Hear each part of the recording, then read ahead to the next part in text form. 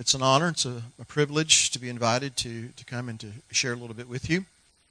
And I want to thank all of those that were responsible. Thank you, Pastor, for allowing me to step behind the pulpit here and share with you. Well, let's do this before we go any further. I want to pray, and I want to just ask the Father to be with us here today as we talk about His Word, so that He would open up our hearts and our ears to hear not what a person has to say, but what the Spirit of God has to say. Amen? So our Father in heaven, God of Abraham, Isaac, and Jacob, we do thank you, Father. We are grateful for the opportunity to be here with your people, to assemble together in the name of the Messiah. We ask, Father, that you, as you have already made it obvious that you are here with your people, we pray, Father, that you will now guide and direct our words, open our hearts and ears to hear what the Spirit is saying to His people at this day and this time. Father, we did not come to gather information. We came here seeking revelation, and we realize that it does not come by man, but it comes by the Spirit of God, who searches out, yes, all the deep things of God. And so impart unto us today those things that you would to each and every individual, every family, and this fellowship, this community. And we pray, Father, that you would give me the clarity of mind to disseminate the things that you placed upon my heart in a way that brings glory and honor to the name of the Messiah. And we pray these things in His name. Amen and amen. Well, very quickly, I would not classify myself as a preacher. I consider myself more of a teacher. And so that's what I'm going to try to do this morning. And I am going to try to give you about 2 hours worth of information in about the next 30 minutes. So listen up, all right? I'm a person that believes that the Bible is a prophetic book from cover to cover. When we go to look at prophecy, most of the time, or a lot of the time I should say, when we're going to study prophecy, people will go to the book of Revelation, or then they'll go to the book of Daniel and a few other books. And how many of you have ever been part of a Bible study focusing on the book of Revelation and the prophetic element of that, and when you got through that Bible study, you had all the answers to what's going to happen at the end time? Actually, for me, I had more questions than when I started out. Now, part of the problem there is this, that being a quote-unquote New Testament people, we sometimes forget that there is this thing called the quote-unquote Old Testament. And you see God in the Old Testament in Isaiah 46, verses 8, 9, and 10 said this, and I'll paraphrase, "I'm God, and here's how I'll prove it. Because I'm the only one who can declare the end to you by declaring the beginning to you." Here's what He means. He doesn't predict the end from the beginning. He tells us the end when He tells us the beginning. Ecclesiastes 3 puts it this way. If you want to understand what's going on today, or if you want to understand what's going to happen tomorrow, what you need to do is go back and understand what has already been. Because the Creator causes those patterns of history to repeat, these cycles. Now, I'm not here to talk about prophecy in the sense of who the Antichrist is, when the tribulation begins, and all those things. Because, frankly, the essence of prophecy is not who the Antichrist is. The essence of prophecy is who the Christ is. The testimony of the Messiah is the spirit of prophecy. And all these things that are prophetic in the Word are ultimately to guide and lead us to know who He is and to know who we are in Him. Because frankly, everything He is, because He's the head of the body, everything that affects or pertains to the head, should put it that way, everything that pertains to the head should disseminate through and affect the entire body. It should guide the body. So, let me put it this way. Everything He is, that's what we're supposed to be. For instance, He is the seed of the woman in Genesis chapter 3, verse 15.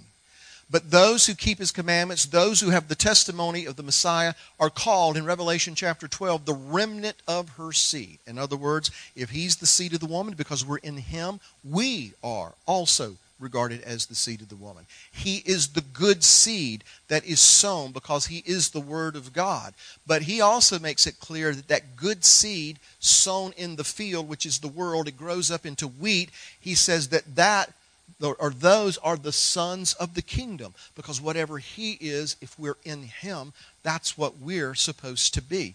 He is the Son of God. And to as many as received him, to them he gave the power, that is the right and the ability to become what? The sons of God. He is the good seed of Abraham in Galatians chapter 3. But if we are his, we are the seed of Abraham and heirs according to the promise. Once again, whatever he is, if we're in him, that's what we're supposed to be. And so we know that he is the light of the world. And so, if we are in him, what are we to be? The light of the world.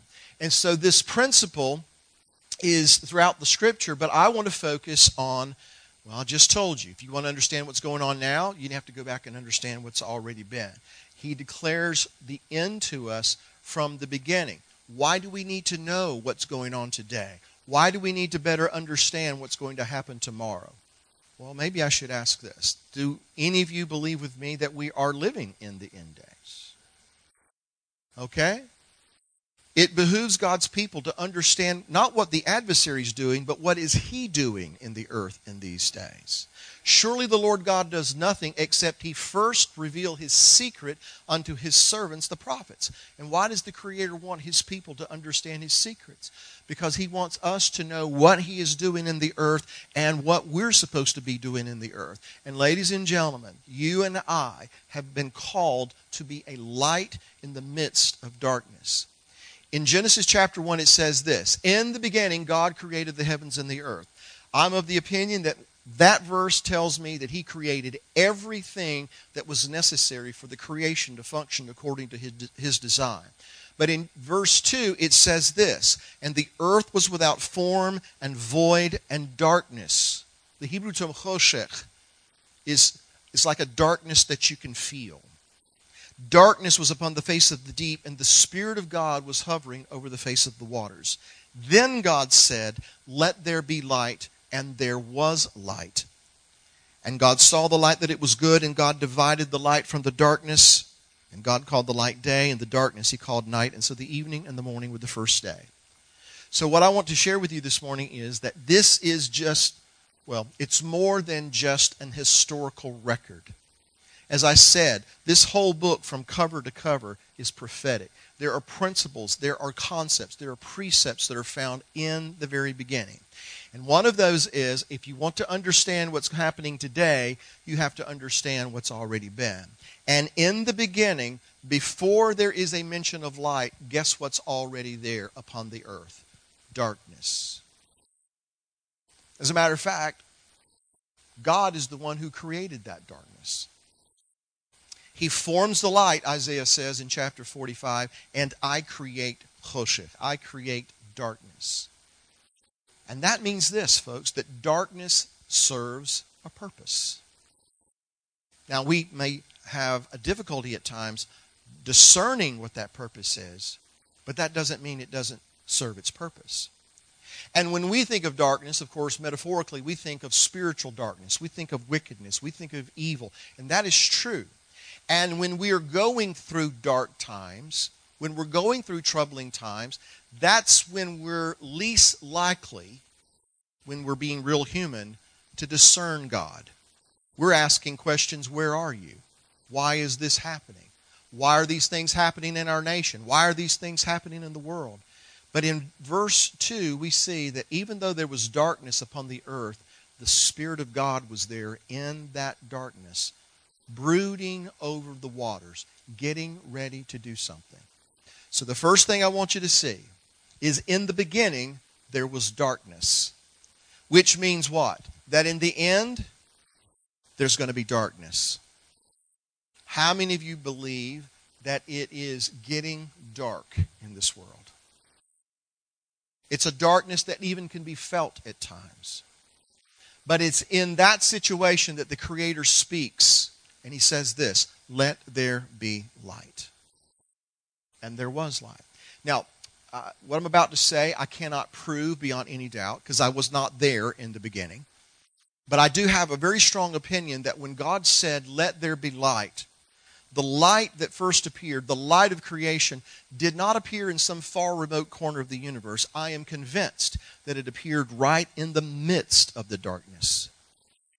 One of the indicators that that is probably true, at least to me, is, well, if you can imagine in your mind a globe of the earth, go ahead and do it. Now find the nation of Israel on that globe. Where is it? It's in the middle. It's in the midst of the nations. Not in some far remote corner. Now in your mind's eye, zoom in a little closer. Now look at the nation of Israel and then the neighborhood that it's in. It's kind of a rough neighborhood, wouldn't you say? And who picked this spot? He did. What is the cardinal rule of real estate? Location, location, location.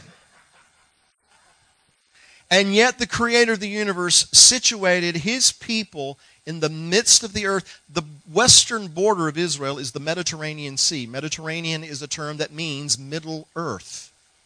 When Jacob blessed Manasseh and Ephraim, he said, let them grow up into a multitude in the midst of the earth. And so what am I trying to point out here? God did not want His people to be a light among those who liked them.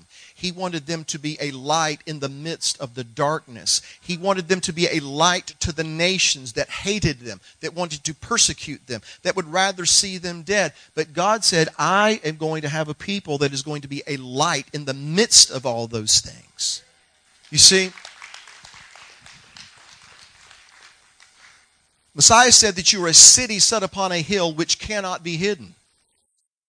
There's a lot of believers that when the darkness comes, they want to go hide. But we're not supposed to hide. We're supposed to be that beacon that is standing out not just to those who agree with us, not just to those who like us or who think like us, but especially to those who hate us. When you think of the children of Israel in Egypt, they lived in an area called Goshen, which, as I understand it, was situated in the midst of Egypt. And one of the things that the Creator did as He was preparing to bring His people out of that situation is the ninth plague was darkness. Darkness so intense that it could be felt, whereby men could not venture out of their homes. However, what we also see in the text is that in Goshen, the Israelites had light in their homes, meaning that in the midst of the darkness, there was that light. David put it this way, you prepare a table for me in the presence of my enemies. So there's a principle that we see in the very beginning, ladies and gentlemen. There is going to be darkness. As a matter of fact, that darkness serves a purpose. And I'm going to suggest to you that one of the purposes darkness serves is that when there is light, that darkness accentuates that light.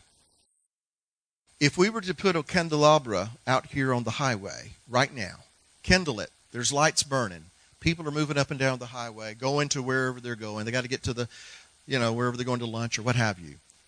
A few people might notice it. Don't you think? Don't you also think that most people wouldn't pay it any mind? Too busy, got things going on. But let it get dark. That same light kindled, not different, same light, now it's dark. What's happened? More people notice it. Why? Because the darkness is actually what accentuates the light. But there has to be a light. And there has to be that distinction. And that's why, in part, it says that God, my words, divided. He distinguished the light from the darkness, which now leads us to the second principle I want to discuss with you. In the beginning, throughout the creation account, we see God dividing things. He divides the light from the darkness, the day from the night. He divides the waters above the firmament from the waters below.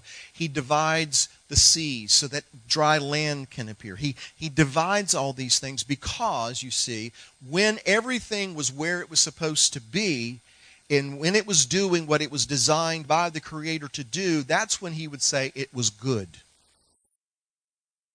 In English, good describes a meal, a book, a movie, what have you. In Hebrew, the term that is translated good goes beyond that. It is to suggest that it is where it's supposed to be, and it's doing what it was designed to do. So you see, when the light was where it was supposed to be, according to His purpose, and it was doing what it was designed to do by Him, then it was good. And for the light to serve its purpose, it had to be distinguishable from the darkness.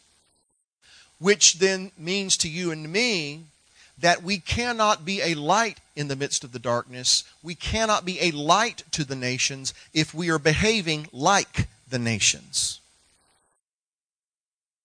There's a lot of people that ride up and down the highway and they got this little blue bumper sticker on the back of their car that says coexist. Have you seen it? Our culture today says we have to coexist. We have to accept that there are multiple paths that lead to God. Well, that presents a little problem for me. Because if I really believe that this is the Word of God, then the Messiah taught me there's only one way that leads to life. It's a straight gate. It's a narrow, get this, actually troublesome path. It squeezes you. But that is the one and only way that leads to life. And so, ladies and gentlemen, I cannot be a light to the nations if I am acting like the nations. We're called to be a set-apart people. The Creator put it this way: come out from among them and be separate, says the Lord. Do not touch the unclean thing. And I will receive you unto myself, and you will be my sons and daughters, and I shall be as a father unto you. Now, it's not calling us to be set apart so that we are distanced from the nations and the people of the world. No. We are to be a light to the people of the world. We are to, well, let's read what he says over here in Matthew. Matthew chapter 5. I know that you're very familiar with this scripture. But he says, Matthew 5, verse 14, you are the light of the world. A city that is set on a hill cannot be hidden, nor do they light a lamp and put it under a basket, but on a lampstand, and it gives light to all who are in the house. Let your light so shine before men that they may see your good works and glorify your Father in heaven. My point is, we are not to coexist with the world. We are to be set apart from the world. Why? So that those who dwell in darkness can see a distinguishable difference between us and between them. So that they will be drawn to that light. So that they too will come out of darkness into His marvelous light. Mankind was created, apparently, with this inherent desire to be drawn to light, or things that sparkle and shine and glitter. We're all drawn to that, right? The problem is that throughout history, God's people have often fallen short when it comes to fulfilling that purpose. Couple that with this fact: the adversary, Satan, whatever you like to call him, doesn't come wearing a red suit carrying a pitchfork. But he comes posing as an angel of light. Why? Because he knows that men are drawn to what they perceive to be the light. And so you see, if we really want to help the people of this world, then we have to be a set-apart people who are truly being the light of the world, so that those who dwell in darkness will be drawn to the true light. What is true, what is pure, what is holy, what is sound. We can't help them by acting like them. Now, here's one other thing I want to share with you. I got my phone up here just to kind of keep me posted on the time here. In the creation account, on the fourth day, God made the sun, He made the moon, and He made the stars. And again, this is not just an historical account. It is that, but it's more than that. God is establishing principles and concepts in the very beginning to teach us about who we're supposed to be, and particularly about the last days. The greater light, the sun, the S-U-N, we're told in the creation account, is there to govern the day. But the moon, which is the lesser light, is to govern the night, which is when it's dark. Now here's what I find fascinating about that. The sun, of course, generates light. The moon does not. It can't generate light. But here's what it's designed to do: to reflect the light of the sun. And so the sun is emblematic of the son. The moon is emblematic. It's that heavenly body that can't generate its own light, but if it will set its face toward the sun, it will reflect His light upon the earth. And as the moon revolves around the earth in that 28 to 30 day cycle, it has, at certain times in that cycle, an ability created by God to impact things that are going upon the earth, particularly the tides and the seas. And that's important, folks, because throughout Scripture we see that the seas are often used to be representative of the nations. So here's what I'm getting at. When we are called the light of the world, it's not because we generate our own light. We can't. We're incapable of that. But we can commit ourselves to getting our face fixed on Him. To put our focus upon the author and the finisher of our faith. To get our face toward Him. You know, there's a man that one day, or one evening I should say, in the midst of a storm, had enough courage and enough confidence and faith to climb out of a boat and walk on water.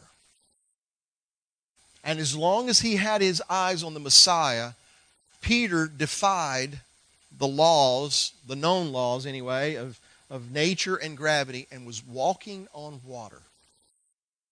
But as soon as he got his eyes on the chemtrails and the black helicopters and the FEMA camps and all this other stuff that we like to talk about on Facebook, as soon as he got his eyes on all the things that were swirling around him, and that became his focus, he sank. Now, thankfully, as soon as he called out, "Lord, save me," the Lord was there to save him. But you get my point, I hope. When we have our face and our focus on all these other things swirling around us, the things of the world, ladies and gentlemen, we'll start thinking like the world. But we have to, for the sake of those in the world, we have to set our face on the sun. Because when we set our face on the sun, we can reflect His light. And if He is lifted up, He will draw all men unto Him. So my message to you this morning is, to summarize, we are called to be the light of the world. And we are called to be the light of the world in the midst of the darkness. The sun governs the day, but the moon is assigned to shine when it's dark. And so I'll leave you with this. Arise, shine, for your light is come, and the glory of the Lord is risen upon you. Darkness shall be upon the nations, and deep darkness the peoples. But the Lord will arise over you, and His glory shall be seen upon you, and kings will be drawn to the brightness of your rising. When is His glory going to be seen upon us? When darkness is upon the nations. Darkness has descended, is descending upon the world even now. And so, just as in the beginning, the Creator, I believe with my whole heart, is calling forth a people and saying to them, "Let there be light." Amen? God bless you.